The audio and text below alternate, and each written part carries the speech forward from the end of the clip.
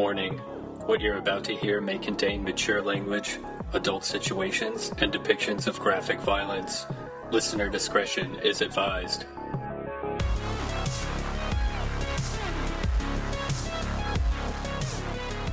From Dusk Till Dawn 2, Texas Blood Money. Oh, how was that? It's fine. It's Really? a little crappy, whatever. It's got a bunch of the, gags from the original From Dusk Till Dawn, and then also, some other Quentin Tarantino movies, but it's also, a super low-budget, direct-to-video movie, so... Yeah. Doesn't it have Bon Jovi in it? No. He's in one of them, right? I think he's in the third one. Okay. And he's also in the sequel to John Carpenter's Vampires. Oh, that's what I could be thinking Vampires Los Muertos. Yeah, that's what I'm thinking of. Right. Yeah. But yeah, I don't know. It's like a little heist movie, and everyone's a redneck, and I don't know. It was a fine, stupid movie. I wasn't bothered by it. Like something to watch late at night when you're tired. Yeah. Yeah. I watched The Last Voyage of the Demeter. Boat Dracula, as everyone's referring to it. It was pretty bad. Really? It wasn't straight up terrible, but it was just kind of didn't really, I don't know.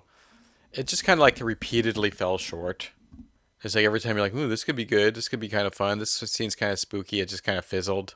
The design of Dracula is kind of fun-ish at times, and at other times it just kind of looks like a video game monster. The whole, it just, I don't know. It just felt kind of lazy, which is funny because it's just this, it's kind of this semi-legendary script that's been floating around forever, and They only had one chapter of the book to work with. Yeah, that's some good true. Creative constraints. Yeah. Well, no, it's it should be all this, the setup is great. Vampire on a boat, right? But how do they get off the boat alive? And then also you just can't get garlic, right? Or no, they had no garlic, water. Zero garlic. Well, they blessed the sea. What? That's not his thing in the movie. But imagine if there was a priest on the boat who would bless the entire sea. Yeah, he just looks at the ocean and does the sign of the cross. Right? And we got to get Dracula in the water. Yeah. That would have been better, honestly, because at least it would have been trying something. It does stuff it's very classic, right? For, we end up having to fight Dracula at night, right? Because that's when has his strength. So usually what happens is Dracula. Right. You're any type of vampire. Usually what happens is there's a plan to fight them in the daytime, and then something happens that forces them to end up being at night. They can't get to their location in time, something goes wrong, etc., etc. In this one, they literally just wait until nighttime. Why don't they just drag his ass out into the daylight? Right. Well, that's okay. So this is spoilers, sort of, since it's we know that Dracula survives. The book is 300 years old. Yeah, it's 300-year spoiler to a book, but I guess it's a spoiler for their plan. Is that their plan is they're going to purposely sink the boat, right? And then they're going to. They know he's held up in the hall somewhere, so they're going to seal off all exits from the hall except for one to flush him out through this one exit, right? Ooh, and it's that Alien 3 setup. Right. Exactly. And then they're going to flush him out, right? And then drown him on the boat. Except it doesn't make any sense that they're going to leave a hole to flush him out because they're trying to drown him in the boat and they're trying to get away on the life rafts, right? Unless you were doing this in the daytime, being okay, he's either going to sink with the boat or he's going to come out into the daylight and fry. But they wait until night. And it's not oh shit, we didn't have enough time to get our plan together before the sun went down or something broke or this or that. It's they just straight up wait. Because they don't exactly know where he's sleeping. No, but they know that he's in the hall. They know that they're going to flush him through this one thing. They set up everything. They have everything set up, ready to go, and then they just wait until nighttime. They're okay, everything's set up. 2 hours till sundown. What's he sleeping in? He's got all these crates full of dirt, and they know that's where he's sleeping. But in they the don't hall. know which one? They don't know which one. right? At one point, they find the one that he has been sleeping in because it's got his cane in there, right? And they're like, oh, he must have been sleeping in this one. It has like a Dracula-shaped indent in the dirt. Right, yeah. And it's just like, so it's just lazy in those like setups, right? It's just, and that's kind of what's consistent throughout the entire movie is the setups are lazy. So therefore the movie feels lazy and nothing really feels that tense or satisfying. Well, that's too bad. Yeah. And I've liked that director's other movies. He did Troll Hunter and Autopsy of Jane Doe, Scary Stories to Tell in the Dark. Oh yeah, this should have been a home run. Did you know he made another movie in between Scary Stories to Tell in the Dark and this movie called Mortal? That kind of got buried in 2020. And it's about a little kid, well, not a kid, he's like 20 something, who's like the reincarnation of Thor. And it is really bad. So maybe he's on a downward spiral. I don't know. But there are no vampires and there are no Thor North gods in the movie that we're going to talk about today in part 3 of our mutant series that nobody asked for. Hey, Keith, how's it going? Great. Welcome to the Trash Heap Movie Hour, where we're giving these discarded gems a second chance, and we're out to prove once and for all there are no garbage opinions, only garbage movies. And speaking of garbage... Wow. Yeah, we're going to talk about a movie today. 1996's Island of Doctor Moreau. Yeah, how do you finish off a series of mutant-related films? Well, you fill an island with them. That's correct. Do you always want to say Monroe when you say this title? Absolutely not. I always have to consciously think to not say Monroe. I did riff on it a few times of like the Island of Doctor Moron and the Island of Doctor Mormon. And thought about like what those premises might look like. Well, I think the Island of Doctor Moron would actually be this movie. I think it would be the exact same movie. I don't know if you guys have ever seen this movie, but it's a doozy. If the Island of Dr. Moron, all the doors would be backwards and they wouldn't open. Right. Have you seen this before? Yes. Yeah, so had I. I have seen it several times. And actually, I was... Several times, really? I was kind of mystified because... Well, yeah, like when I was younger and you see a trailer for a movie like this... Yeah. Do yourself a favor, too, if you haven't. Do yourself a favor, you're saying. Do yourself a favor and watch all the different trailers and TV spots for this movie because they're fucking awesome. Especially like the full-length theatrical trailer, which has like a "on the seventh day, God created man" like kind of motif, and it's tremendous. I should go back and rewatch those because this was when this movie came out. I remember this was one of those movies that I really wanted to see, was really pumped on it. And we were just talking about this with some other movie that this happened to me before, where I was like really excited to see it, never saw it. Oh, we were talking about it with the last movie, Gremlins 2. Yeah. Never saw it, didn't see it till I was an adult. And I was like, damn, I guess I wasn't missing anything. However, that being said, so up front, this movie sucks. It's bad. This movie's also fascinating. It's fascinating just to watch, even though it's bad. And the stories around it and the production and everything that went down and the people behind the camera are also fascinating. So every frame of it is like a compelling story in itself. Yes. You don't have to worry about the total movie narrative, right? Because everything else is interesting. Yeah, regardless of this movie not being good, I would 100% recommend watching it for all these different factors. Yeah, right. So this is based on a novel by H.G. Wells. What's the general premise for those unenlightened, uneducated, boorish reality show consuming Nimrods who've never heard of a book before, Keith? Yeah, listen up, you Nimrods. I haven't read the book, so I am also a Nimrod. But you are aware that it is a book. Yeah, I was aware that it's a book. I was also aware that it was a movie in 1977 starring that one guy who has Burt Lancaster. Yeah. And Michael York. Michael York. Yeah, he's got a good sort of like yelling reaction face. Yeah. But, it's about a Nobel Prize winning geneticist or doctor, whatever, dentist, whatever the hell, who moves to a tropical island in order to do his unholy experiments on animal and man alike as he searches for a way to create the purest life form ever to exist. One absolved of the primal instincts to murder one another. Right. His goal is to eliminate conflict and find peace. Basically, he just wants to take And a he fails. hodgepodge. Yes. Yeah.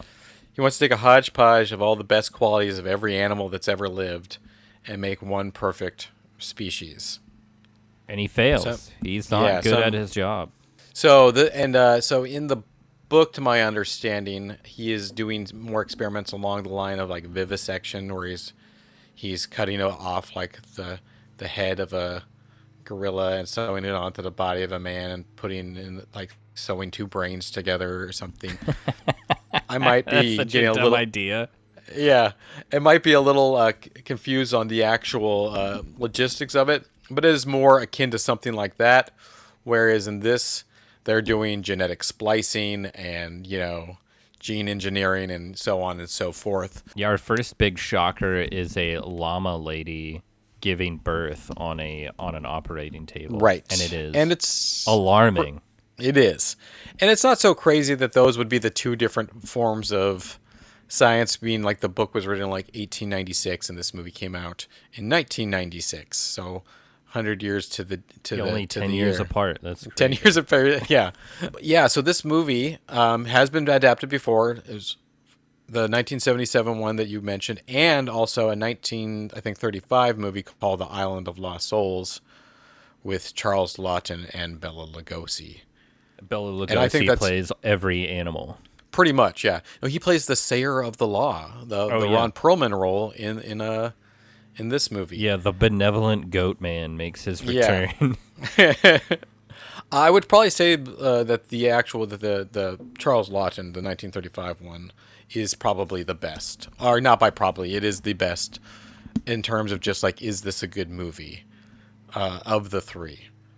But what this version helps cement is the fact that you don't need a good movie to have a good experience.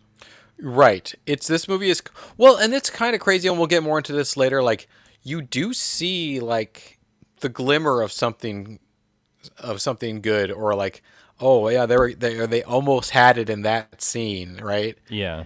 Those there are elements there, and there are ideas there that are good, but the execution is so terrible. Well, and also there are factors to consider, like I don't know, an actor's divorce, a child's suicide, a performer's habitual drug problem. There are many sort of roadblocks to the success of this movie. So it's the fact that it even came out is kind of a credit to I don't know, I guess John Frankenheimer or the folks at New Line. Somebody should get credit because, dear God. Well, so yeah, let's get like into a little bit of the production of this movie. So, you brought up John Frankenheimer. He was not the original director. He was not. The original director was named Richard Stanley, who was quite a character. He wears a funny hat. He looks like a witch. He wears a funny hat. Well, he doesn't just look like a witch. He is a practitioner of witchcraft, and hired a warlock to cast a spell to ensure that he was able to secure Marlon Brando in the role of Dr. Moreau, and that the production would go well and all his business dealings would go well. Oh my God, it worked. And only believes that this movie fell apart because the warlock who cast the spell got sick, and when he got sick, all of his previous spells started unraveling. I didn't know that was a rule. Apparently. So if a warlock gets the flu, then that just voids all spells. Well, I guess he got really sick. He was not just like a little under the weather, but he was like in the hospital, like on death's door. So maybe he got cursed by a rival warlock, and then that nullified his spells.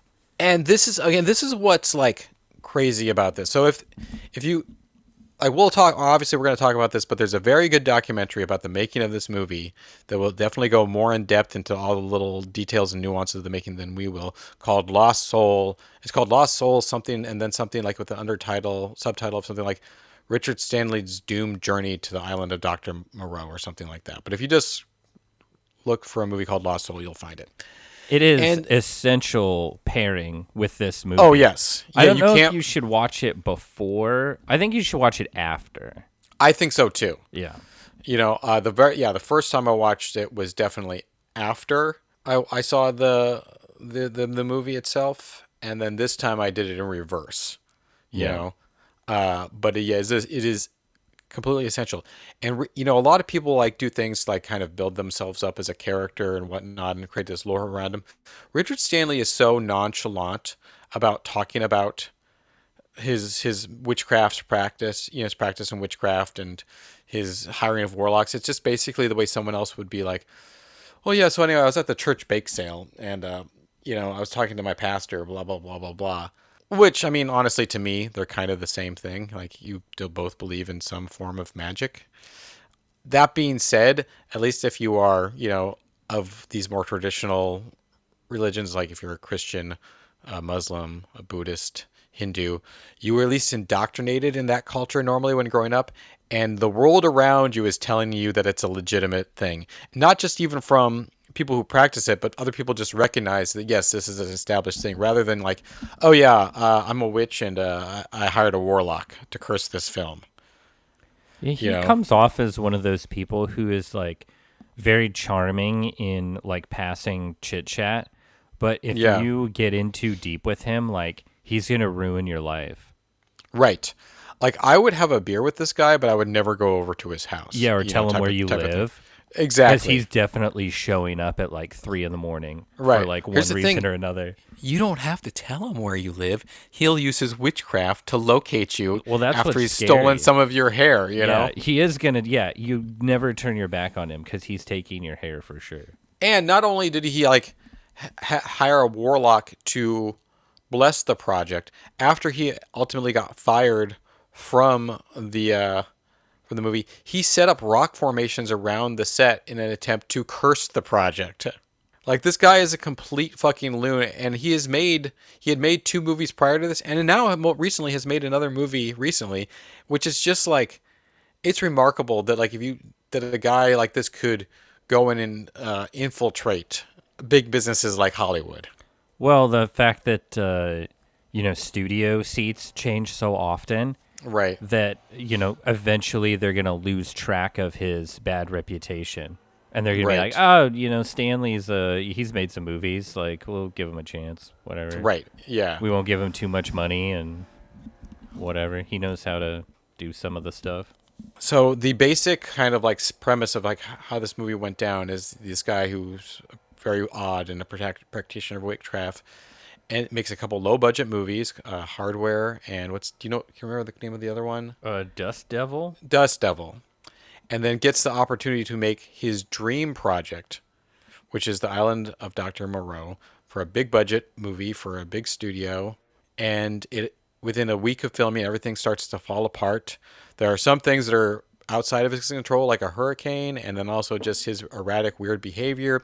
He ends up getting fired, and then they just hire John Frankenheimer to come in and try and salvage the project. And he doesn't really give a shit about the movie. He's just kind of there for a paycheck.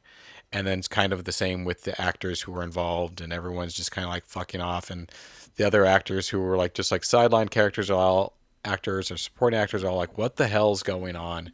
This is a complete clusterfuck. And then the movie ends up getting released, etc. So that's the basic setup of how all this stuff went down. But it's even weirder than that. It really is like an amazing like story unto itself, and one of the great sort of failures. Like I'd put it up there in like the top 5 like disastrous movie productions, because it Right. really is that like there's just so many extraneous. I mean, the original lead was going to be Bruce Willis, not it was- David Thewlis. Yeah, it was Bruce Willis, James Woods. James Woods was like Woods in This this was like- movie. What this the was like- fuck? in 1996, James Woods was still like a much more viable actor. It Oh wasn't yeah, like for sure. it wasn't the height of his career. That was probably like a late 80s, where he was like a leading man in, at that time for a little bit. But he was definitely a go-to, like, He was getting consistent work in the yeah, he was 90s for getting sure. consistent work, and he was a go-to, like, kind of like, here's our reliable supporting lead, like he'll play a very significant role that's not the lead, and he is respected as an actor. He often gets nominated for awards, blah blah blah blah blah. He was like a legit guy at that time. Marlon Brando was still kind of riding a little bit of his like legend at that time before it completely just fell into oblivion, I like, think and he I was think this. during this time. Marlon Brando was taking that chemical that turned the Batman villain, like that created Clayface, because that seems to be he's like on that trajectory to where he You're thinks he right. can transform his face, but Yeah, realistically it's just like causing like some kind of genetic breakdown. right. He's like looks like Right. he's always melting. It's It's truly, crazy to think it's that young Marlon Brando and this guy are the same, or the even same like person. Apocalypse Now Marlon Brando. It's Oh, it's fucking it's it's baffling. absurd, and it's not just like in his physical appearance, but just his behavior Hmm. and everything. And there's also kind of like when you watch the documentary, once everything really starts falling apart, and there's all these onset problems, you get a vibe from the other actors and other people working who were interviewed that Marlon Brando was intentionally just started fucking with the movie, you know, like he's notoriously a difficult actor, but like at this stage, he's just like, this is crap. I'm just going to try and sabotage it more and more and more, and this whole thing's going to be a big prank to me. And he did. And he did. At the same time, there's like a couple scenes where, because he's not in a ton of the movie to begin with, No. there's a couple scenes where like whatever weird thing he's doing actually works, and in a better movie, like it could have been considered brilliant. Oh You yeah, know? there's like definitely a handful of those moments, like when he's playing piano with his little guy Oh yeah, with like partner, where he, and where, then the little guy's got a little piano, and there's just yeah, these sweeping camera movements as that's they. actually like a genuinely like great scene, right? And then like that scene where right when the animals are starting to turn and rebel, and they like sneak into his house, and he comes across them while he's getting a midnight snack, and he starts playing the piano for them and trying to calm them down. That scene's actually really good, and he's actually really good in that scene. And when I say really good, I'm saying really good for this movie, but it is one of the glimmers of like, oh, there was a good movie somewhere in here, and I don't know if it was, it's like it's the hindsight is 2020 thing. It's like, well, what if Richard Stanley had gotten to direct it? What if they had given him more support? Would his vision have been great, or would it have been even worse? I don't know, but at least there's something there, right? Yeah, at least. But man, there's so much weird stuff about this movie. And not just like what you mentioned, like, okay, the original star was supposed to be Bruce Willis. Like, Stan Winston's Creature Shop did all the makeup effects for this movie, right? There was a lot of like heavy There's a couple hitters. of those guys who look awesome too. Here's the thing about, when I'm looking at this movie overall, the whole movie is lit in such a lazy, poor way that everything looks fake. Even like real trees look fake in this movie, Yeah. right? Like the shirt someone's wearing doesn't look like a real shirt. And when we're looking at the creature makeups and effects and stuff, it all kind of looks like, when you're like watching like a making of documentary about something that has a lot of effects, and you see like Oh, the everything's just behind the shot with a camcorder. right, and it's the behind the scenes footage of like when they're doing like a screen test to see how makeup looks Yeah. on a movie, but you're not actually watching that. You're just watching like them filming that. That's what everything looks like. It's like there was no care to be like, okay, so there's limitations to this creature shoot, so don't shoot them from this angle, Yeah. right? Or light it a little bit darker to cover up the seams of the makeup, because we even in like our most favorite, creature feature movies where we go like, oh my god, the thing's incredible, this and that, like the xenomorph, when this guy in the xenomorph costume is just walking around on set, Oh, it looks like a guy walking around. Yeah, it looks like shit, right? But when they like shoot it from a certain angle and light it a certain way and don't, it looks amazing, Yeah. Say that's what's going on here. They're not doing the hey, like we need to like think about how we shoot this type of thing. Well, I think also, yeah, they were just trying to get it in the can, but also Right. these are uh half guys. Like one of the hyena man is walking around wearing like pants Right. for half the movie. And I'm okay with that. That's all fine and good, right? Like I do think though the cheetah man looks awesome, and I think I don't know if it was a warthog or a javelina or what, but whatever the Yeah. pig man with the tusks was, Oh, yeah. that was my absolute favorite. That guy looks so sick. that one probably works the best because of the very nature of a pig. Like he's not going to be emoting as much through his face, Yeah, like there's also his- lots to sculpt and kind of Right. create like depth. But yes, a lot of those sort of frontline, like the servant guys who are like kind of ape-like, yeah. or whatever they are. Or they're like kind of like they're a little bit more like obviously like More you get the human. vibe. Yeah, you get the vibe that hyena and cheetah and warthog man are like the first experiments, and then the people he has closest to him who living in his house with him who are a little more human like are the later experiments, right? Yeah. They're closer to his quote unquote perfection. Yeah, those makeups those look actually closer to like a Dick Smith makeup. Like they look very old-timey for some reason. Yeah, I think probably a lot of it does come down to lighting, Yeah. where it's just like they're lit in a way that they look like Halloween costumes, like very good Halloween costumes. Yeah, much better than some other. But you never get the vibe that they're like a real thing, kind of. No, but there is a cool selection of wild creatures, and it is kind of fun in a lot of the group scenes where there's just like a ton of extras to kind of pause at some moments and look around. I mean, at one point there is like an orgy going on, and it's all gross and weird.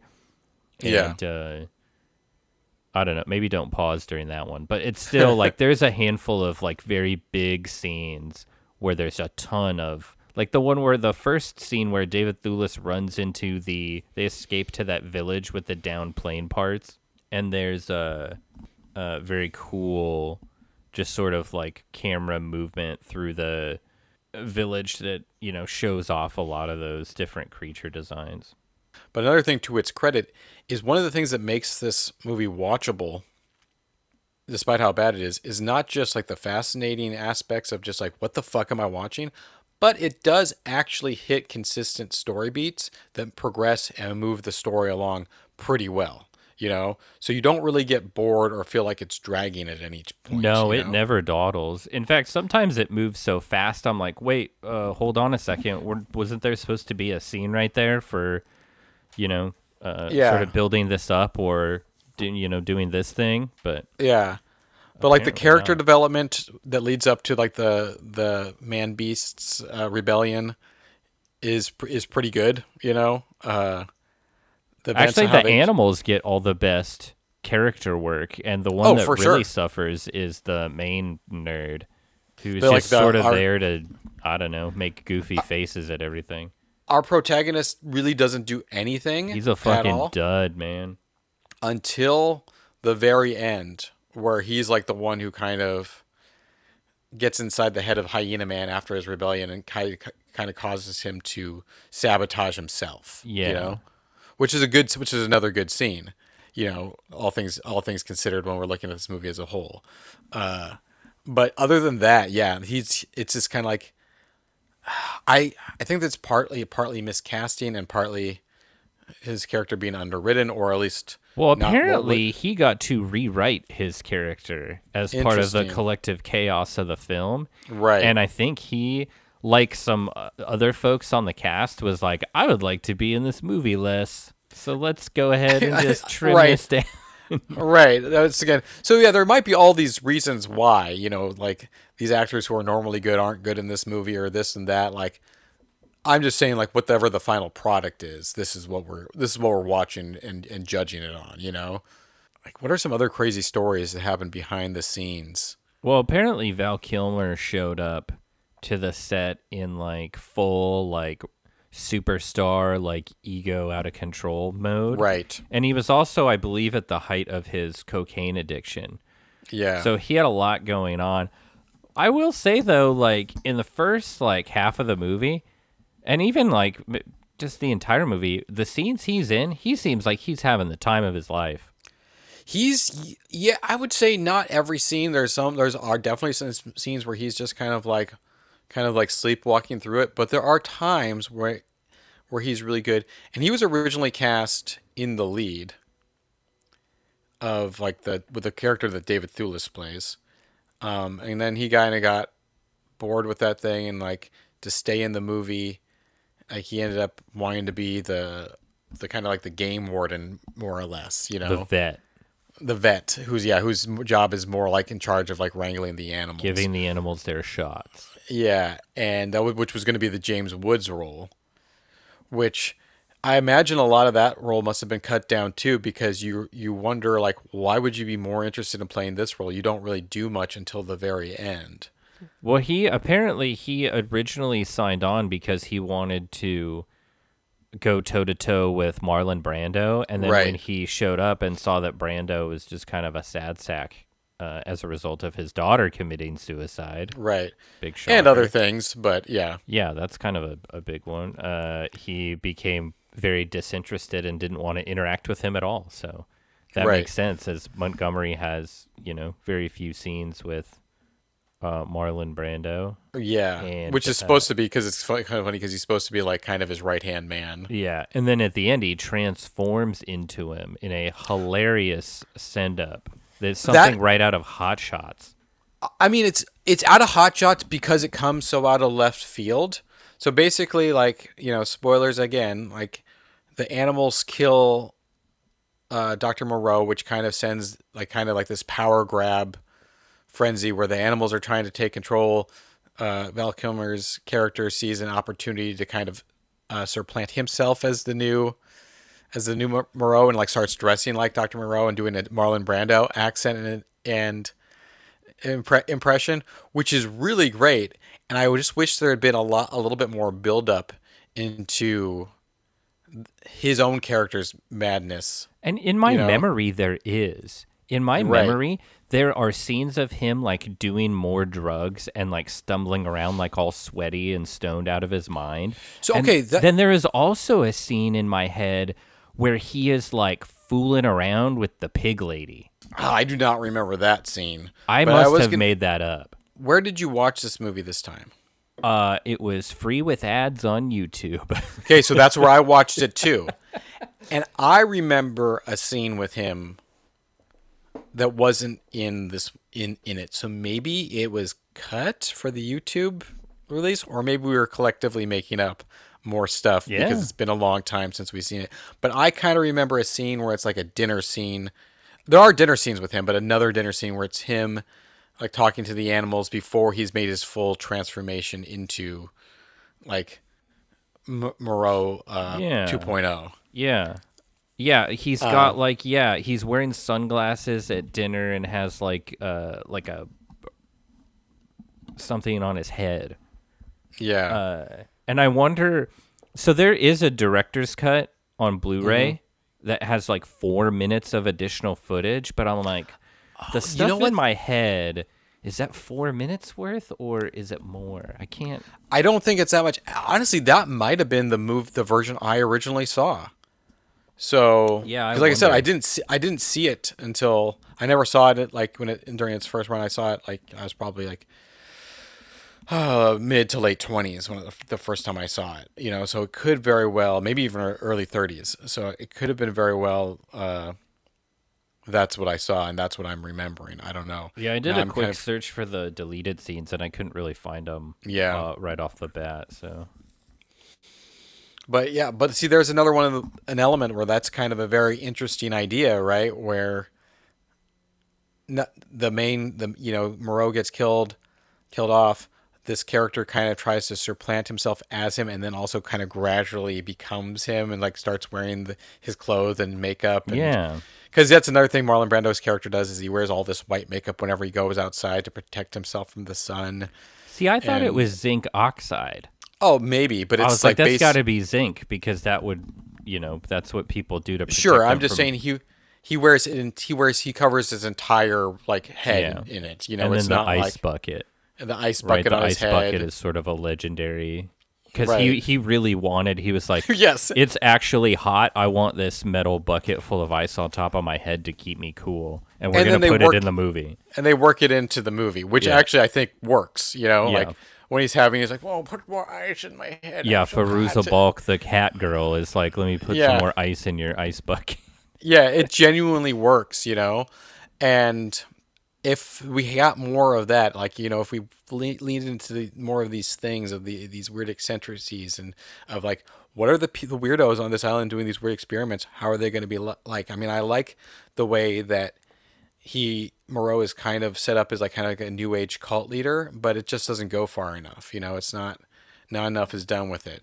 No, he's not sort of mesmerizing and charismatic and manipulative. The only control he really has over the animals is the, electric shock, the sort of embedded devices. Right. Kind of like Jurassic Park almost, like the fail-safe in order to maintain order amongst the animals. Right, which is a good device. Like, I mean, it is a physical device in the movie, but it's a good plot device because it's a very well engineered piece of tech. because ultimately, like the animal people figure out that like, oh, there's an implant in us, and that's how he does it. It's not magic. Yeah, they can rip it out. Right, they figure that out, and that's what like shifts the tide. But it's kind of like the electric shock is his go-to means of control, where it should be like his last resort, right? Yeah. Like if he used charisma and manipulation and all this stuff, that was his primary thing. But when things really got out of hand, that's when he uses the shocker, right? Yeah. And it's actually he uses it like way too much, throughout the movie. Yeah, and I mean that's sort of the shortcoming of the script in terms of like it's not really clever enough to kind of impress at this stage. In the 90s, I think that would have been perfectly serviceable, to be honest, if I had seen this. Although, writing was starting to get a lot more clever in the mid-90s with movies like Seven and, things like Fight Club coming out soon, just sort of all these higher concept ideas and stories. So this, like, it does feel a little bit dated, even though some of the visuals might feel kind of modern.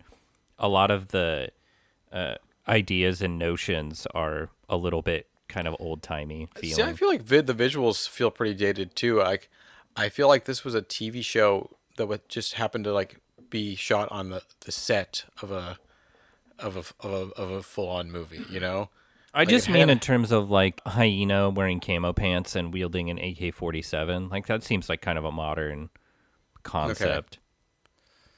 Okay. I guess. I mean, this was also like the height of like mutant mania, or like just past the height of mutant mania. We'd all seen mutants in like cartoons and comics and movies wearing pants and doing ninja moves and One of my favorite mutant moments from the 90s was the fact that when they wanted to adapt the Mighty Ducks into a cartoon series, they made them like anthropomorphic ducks with like battle armor.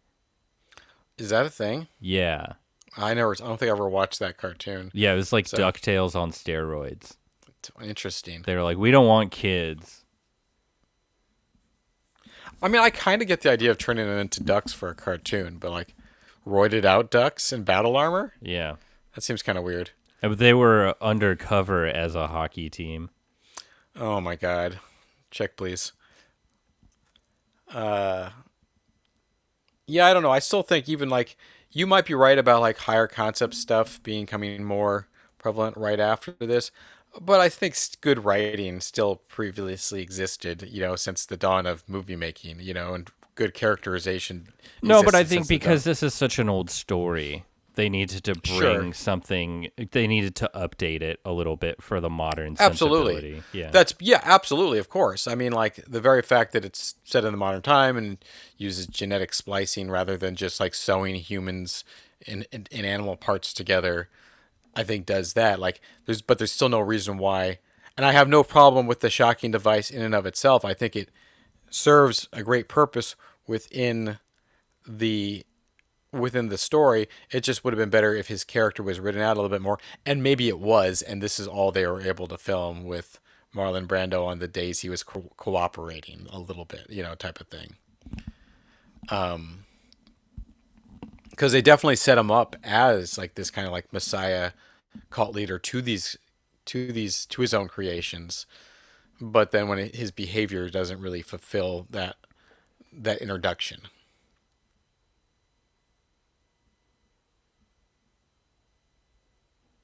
Yeah, he sort of shot himself in the foot, as all sort of false prophets and demigods do.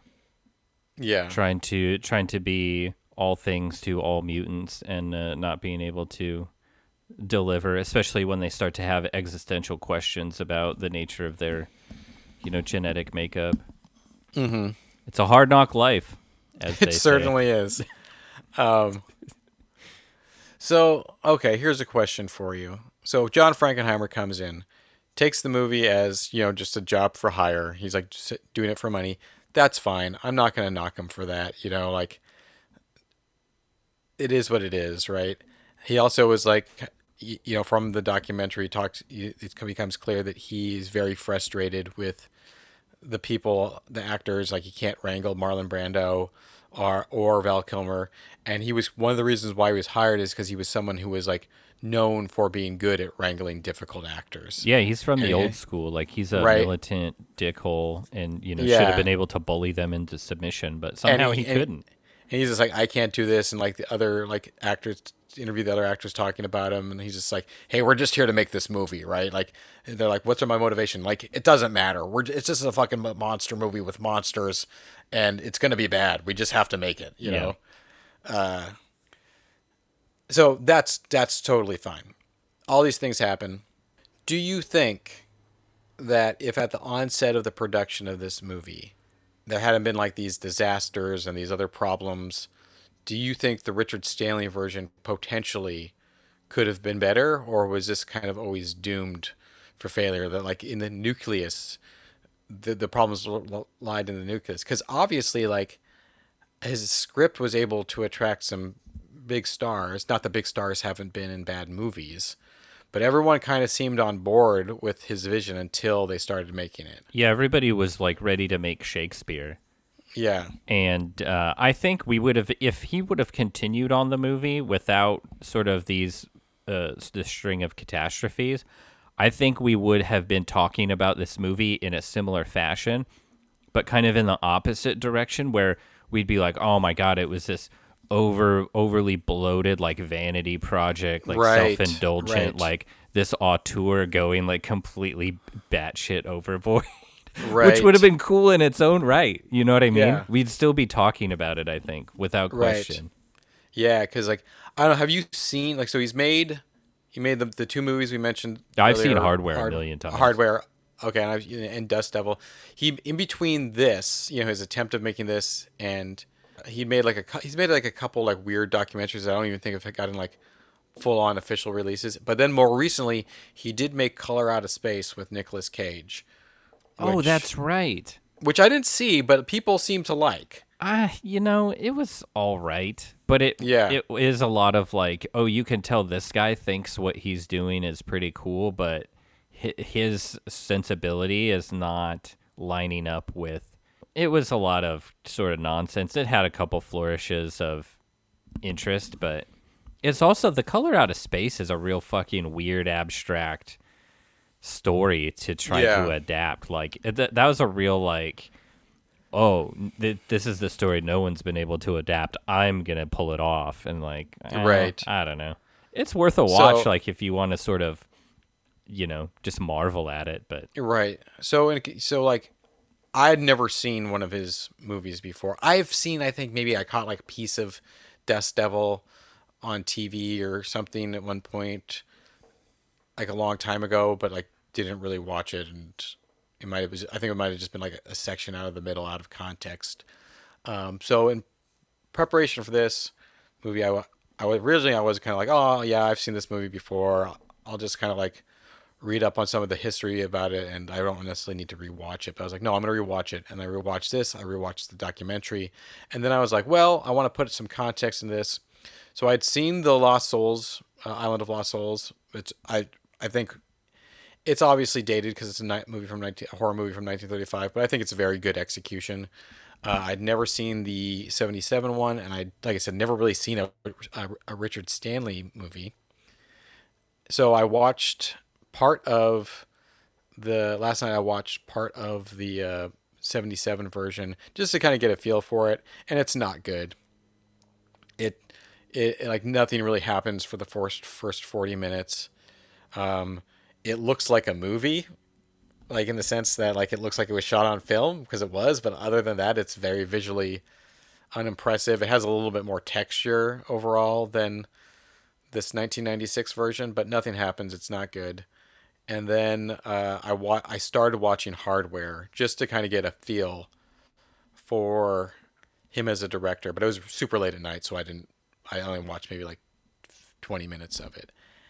And I will say it definitely is coherent and looks like a movie more or less, and it's very low budget, but it kind of reminds me of like something from Canon Films, or Albert Pune working at his peak. And maybe that's just because it has cyborgs and robots in it, like the movie Cyborg and a lot of Albert Pune movies does. But it wasn't like I wouldn't have watched that and be like, this is the next guy, No, I would have more so been like, oh, who's this cinematographer? Right. Because with this like crappy of a budget, they created some really interesting visuals. Right. The story and everything is like whatever. The characters are like, right out of a comic book. Yes. And the sense of humor is like stupid, but it has some very striking images, especially like. Is that pre-Terminator or post-Terminator? It's post. It's like okay. I think that movie's 1990, so it's that's right. So it's like and Dust Devil was after this one, so yeah, I don't know. Have you seen that? Have you seen that one? No. Yeah, from the little bit of it that I'd seen in the past, from what I remember, it didn't really strike me as anything special. Yeah, this is a guy who like saw anime and was like, no one's doing anything with that. I'm gonna sneak some of this type of imagery and stuff in here. Like people in a gas mask wandering through the desert and like right. These robots like painted up with like flags and stuff. Like there's also, tons of like little moments like that. Like the sort of the fat, disgusting blob guy watching everybody on his cameras and making weird comments and stuff. Like these are all very like, if you go like back through 80s anime, there's all this kind of stuff. Also, like I think it's interesting to point out that like the lead character in Hardware and the lead character in Dust Devil both dress the way he dresses. Richard Stanley dresses. So it's just like, is it just complete like nerd fantasy? Like everyone in high school made fun of me for being a witch and wearing fedoras and trench coats. I'll show them all. Yeah. I don't know. I could be speculating pretty hard on that one, but I mean, there's definitely like these characters are dressed up the way you dress up. No, it's the same thing with like Tim Roth in Quentin Tarantino movies. Always dressed the same and whatever. Yeah. Or like it's like Tim Roth's outfit from Pulp Fiction, and then Christian Slater's outfit from True Romance. Right. Like it's definitely like, oh, this is Quentin Tarantino made himself a guy. Right. In some of these movies. Which, I mean, like, obviously writers do that all the time, where they, like, inject portions of themselves into characters. Yeah, but for Richard Stanley, it's not even subtle. Right. It's just like, hey, look at me. Like, I'm dressed like a wizard, and so do all my characters, Yeah. I mean, also, if you just go back on this. He also has a very weird connection to the book itself in the sense. So H.G. Wells publishes the book in like the late 1890s. The book is actually hugely successful.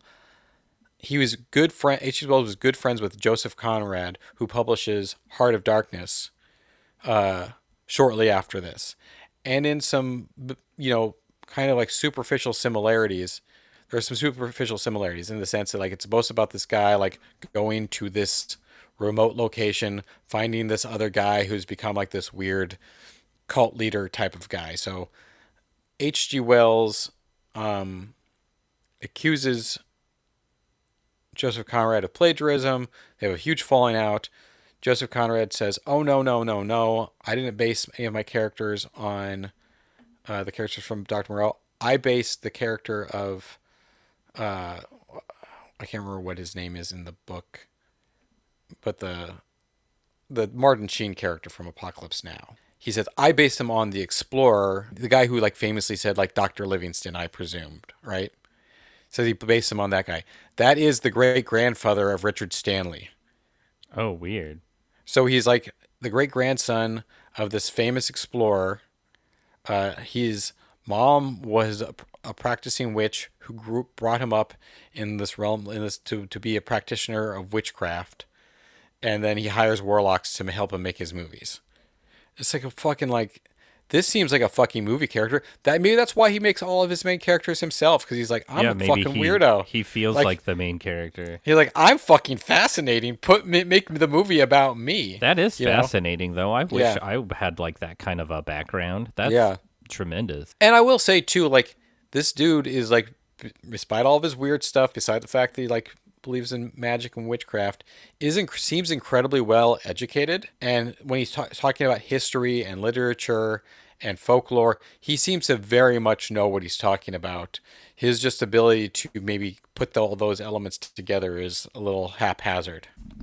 His first foray into filmmaking was in high school, where he attended a young filmmaker's workshop and shot a 10-minute short on the Super 8. He won an International Student Film Trophy for it in 1984. So he was already on that path of like, they told him he was special. I remember when I got told I was special. They said, Keith, your reading comprehension is off the charts. Wow. And then my life was never the same after that. I just got increasingly more miserable every year. You know what I mean? So I kind of I have a little bit of sympathy for the guy. Well, he seems to be doing more or less all right for himself. He lives in like some weird like castle in France, and where he does his potions and like hexes, and he just made a new movie. He's probably doing okay, I guess. Yeah, I'm sure he's fine. There you go. He didn't get to make the Island of Doctor Moreau, but he got to make a movie about robots and another movie about dust and another movie about colors in space. You know how many movies I've gotten to make? 0. So I made one movie. That's true. You did. Yeah, I got it on DVD. If anybody wants to watch it, you come over to my house and we'll make popcorn. You know, and we'll have like I'll get some red vines and maybe like a cherry Coke or something. You lost me at red vines. Okay, whatever you want. You know, you can have any kind of movie snacks. So let me ask you something, and you tell me if this. Hey, we were talking about me. Well, it relates to you. It relates to your red vine obsession. Tell me if this pet peeve of mine is too much or it's like a legitimate thing. It really bothers me when people say, I don't like black licorice, I like red licorice. Because there's actually no such thing as red licorice. Licorice is the flavor of licorice. It's from a root. Oh, sure. So if someone says I like red licorice, I don't like black licorice, it's saying like, I don't like beef. I like chicken, but pretending that they're the same thing. Well, not even chicken, like some kind of genetically engineered like nonsense. Right. You know what I mean? Like that's why I say red vines, because I'm like, it's not. And I appreciate that you did not call it licorice. Well, and even like Twizzlers, right? Twizzlers is not licorice at all. Like not even close. Like people are conflating the sort of physical design of the candy Right. with the source Right. whatever. Yeah, it's a very complicated. Man, you get into the weeds on that because there's like Twizzlers and Twizzlers pull and peel, and then the fucking whatever the other one is too, and then the Australian like licorice bites that are supposedly all natural, but they still have red ones. I could go Right. on about this all day. I could have a whole episode. I really like I love talking about snacks. the Scandinavian salty licorice. Oh. Oh my god, have you ever dipped your toes in those? No, can't say that I've put my feet into the snacks. They are aggressively salty. Oh, I don't like that. Oh, I don't know. I'm gonna get you a pack. I'm gonna get you a little thing, and if you don't like them, I'll just eat them. Oh yeah, that sounds cool. You know, There's grape red vines that are unbelievable. They're Yeah, not I even don't fuck- red. what they like purple? You nailed it. But yeah, licorice is the worst flavor, man. It's the No, worst. man. It's the I dirt like worst. I love licorice. Blackjack gum. You remember that one? Yeah. That was old when I was a kid, and my Yeah, because how do you remember it? It's from the fucking 30s, Keith. yeah, Are you a my ti- are you my a it time was traveler? old. Like my dad turned me onto it, and it was like old, to him. And boy, howdy, it was disgusting. Just the speak- fucking dirt worst. Speaking of time travel, have you ever heard of this Russian time travel hoax guy? Maybe I had never heard goes about by the it. name of Dostoevsky. Yeah, that's it. I think it's a very like common German name, or sorry, Russian name, like Sergei something or other. But it's very I guess in like 2005 there was this guy who claimed to have been a time traveler from the past. But like an accidental time traveler. He's like, I was walking down the street and I got time traveled. Flashlight, I got time traveled. And then he has photos of himself in the past with some woman in the past, and they found the woman, and she's an old lady now. Cool. I guess it got debunked, obviously got debunked, but it was a very elaborate hoax, and I need to read more about it. 'Cause Yeah, I that's only just, pretty like, read cool. Yeah, it has nothing to do with anything, but I wonder how many of those types of setups are actually like, oh, I saw this flash of light and I woke up in the future. It's someone who like fell or got hit in the head or hit by a car, and then Yeah. they woke up in the future. Well, he also had like his ID from like the 50s or whatever.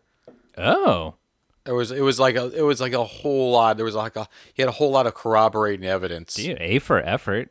Yeah, that like I'm that, not like, sure what he supported hopes his to story. gain by And like doing that. the person he was talking about was a real guy. Like he claimed he was a real guy that had birth records and all this stuff. Like, and like I said, there was an actual, like the woman in the photo that he presented was like they found her and she's like, oh yeah, I knew him. He disappeared like in the 50s. That's pretty cool.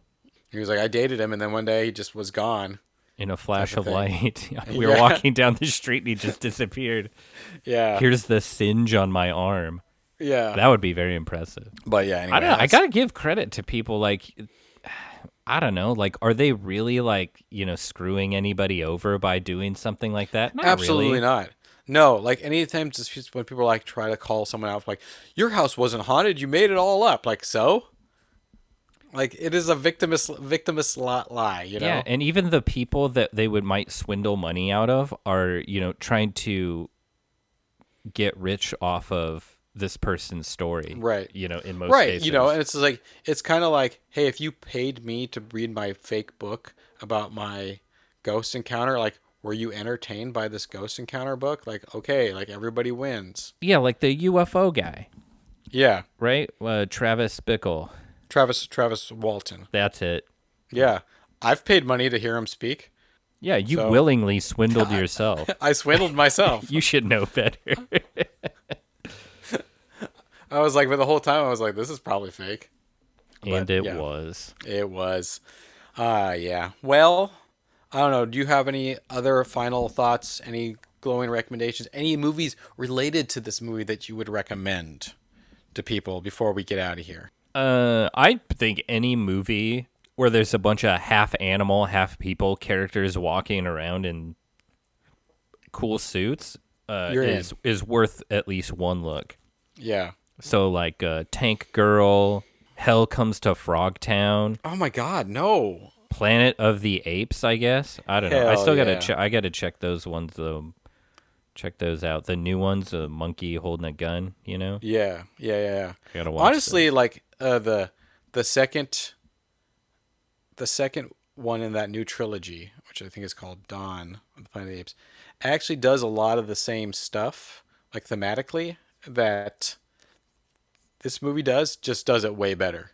Yeah, I think you could sort of tell that Richard Stanley was probably a Planet of the Apes guy. Like there's definitely like some of those moments, but That could be a fun double feature though, like this movie with Dawn of the Planet of the Apes. yeah, definitely. I would definitely recommend this movie for all of its craziness. I would not recommend Tank Girl, and I would really not recommend Hell Comes to Frogtown. All right, fine. Hell Comes to Frogtown is pretty much unbearable. I don't know about that. There's very few movies that I think are completely unbearable. I can't think of any off the top of my head, but I'm sure. Yeah. Maybe that should be an episode here as we close in on episode number 100. Jesus. We should count down our top 5 most unbearable movies to watch. Okay, yeah. That's kind of interesting. That could be kind of fun. We try to, give a lot of things the benefit of the doubt, but maybe we should just abandon all hope. Yeah. God, that's good. Honestly, like sometimes those are the types of movies that are harder to remember and think of. It is because you push start them out of your blocking brain. them out. Yeah. Right, where it's just like until someone else mentions them, and you're like, "Oh my god, I completely forgot about that train wreck." Yeah. But that could be kind of fun. We might have to spend some time building the list, but it'd be kind of fun. Yeah, I would recommend this one. I would recommend the Lost Soul: The Doomed Journey of Richard Stanley's Island of Doctor Moreau. Pretty sure it's available to stream on Tubi and Shudder off the top of my head. I don't think it's on Shudder right now, but I think it is on Plex for free. It's definitely floating around somewhere. Yeah, there's tons of free apps you can watch on it. I would recommend the 1935 Island of Lost Souls, the first adaptation of the book. And if you just want to watch a movie about a crazy guy who has an island doing crazy stuff, completely different setup, but I know I've talked about this movie before in the past, but I really love the original Most Dangerous Game. It's really good. It is certainly dated, but in many ways holds up. And it is another movie that just kind of moves along really quick. It's enjoyable. It has a lot of atmosphere and great sets. So check that one out. Yeah, I always see the poster for Southern Comfort, and that poster is so good. It makes me want to watch it, and it gets me all riled up and excited to watch movies about people hunting each other for sport. Yeah. It's good stuff. So yeah, there you go. That's pretty much it. I can't think of any other more mad scientist mutiny movies off the top of my head that I would say would be a good companion. The Return of Swamp Thing. Never seen that one. It's not a good companion to this movie whatsoever, but it's just kind of like a fun. I think it's B-movie. fun. There's a bunch of slimy guys in suits punching each other in the swamp. Yeah, it's pretty good. Yeah. Well, do you like the first Swamp Thing? Kind of. I think it's pretty boring. It's really if you put it in black and white, it would look like it came out in the 30s.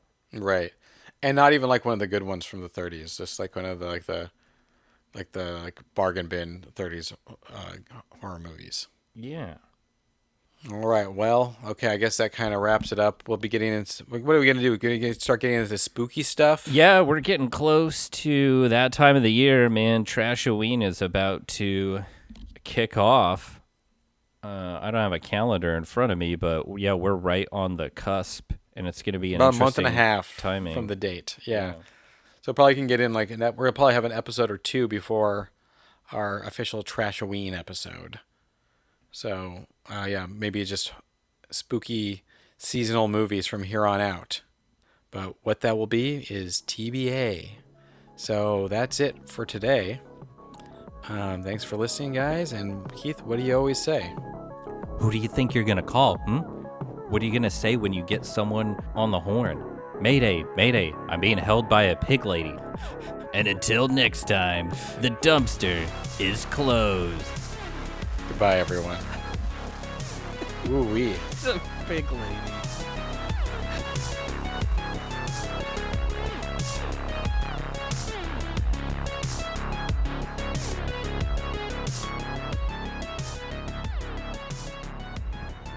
Show's over.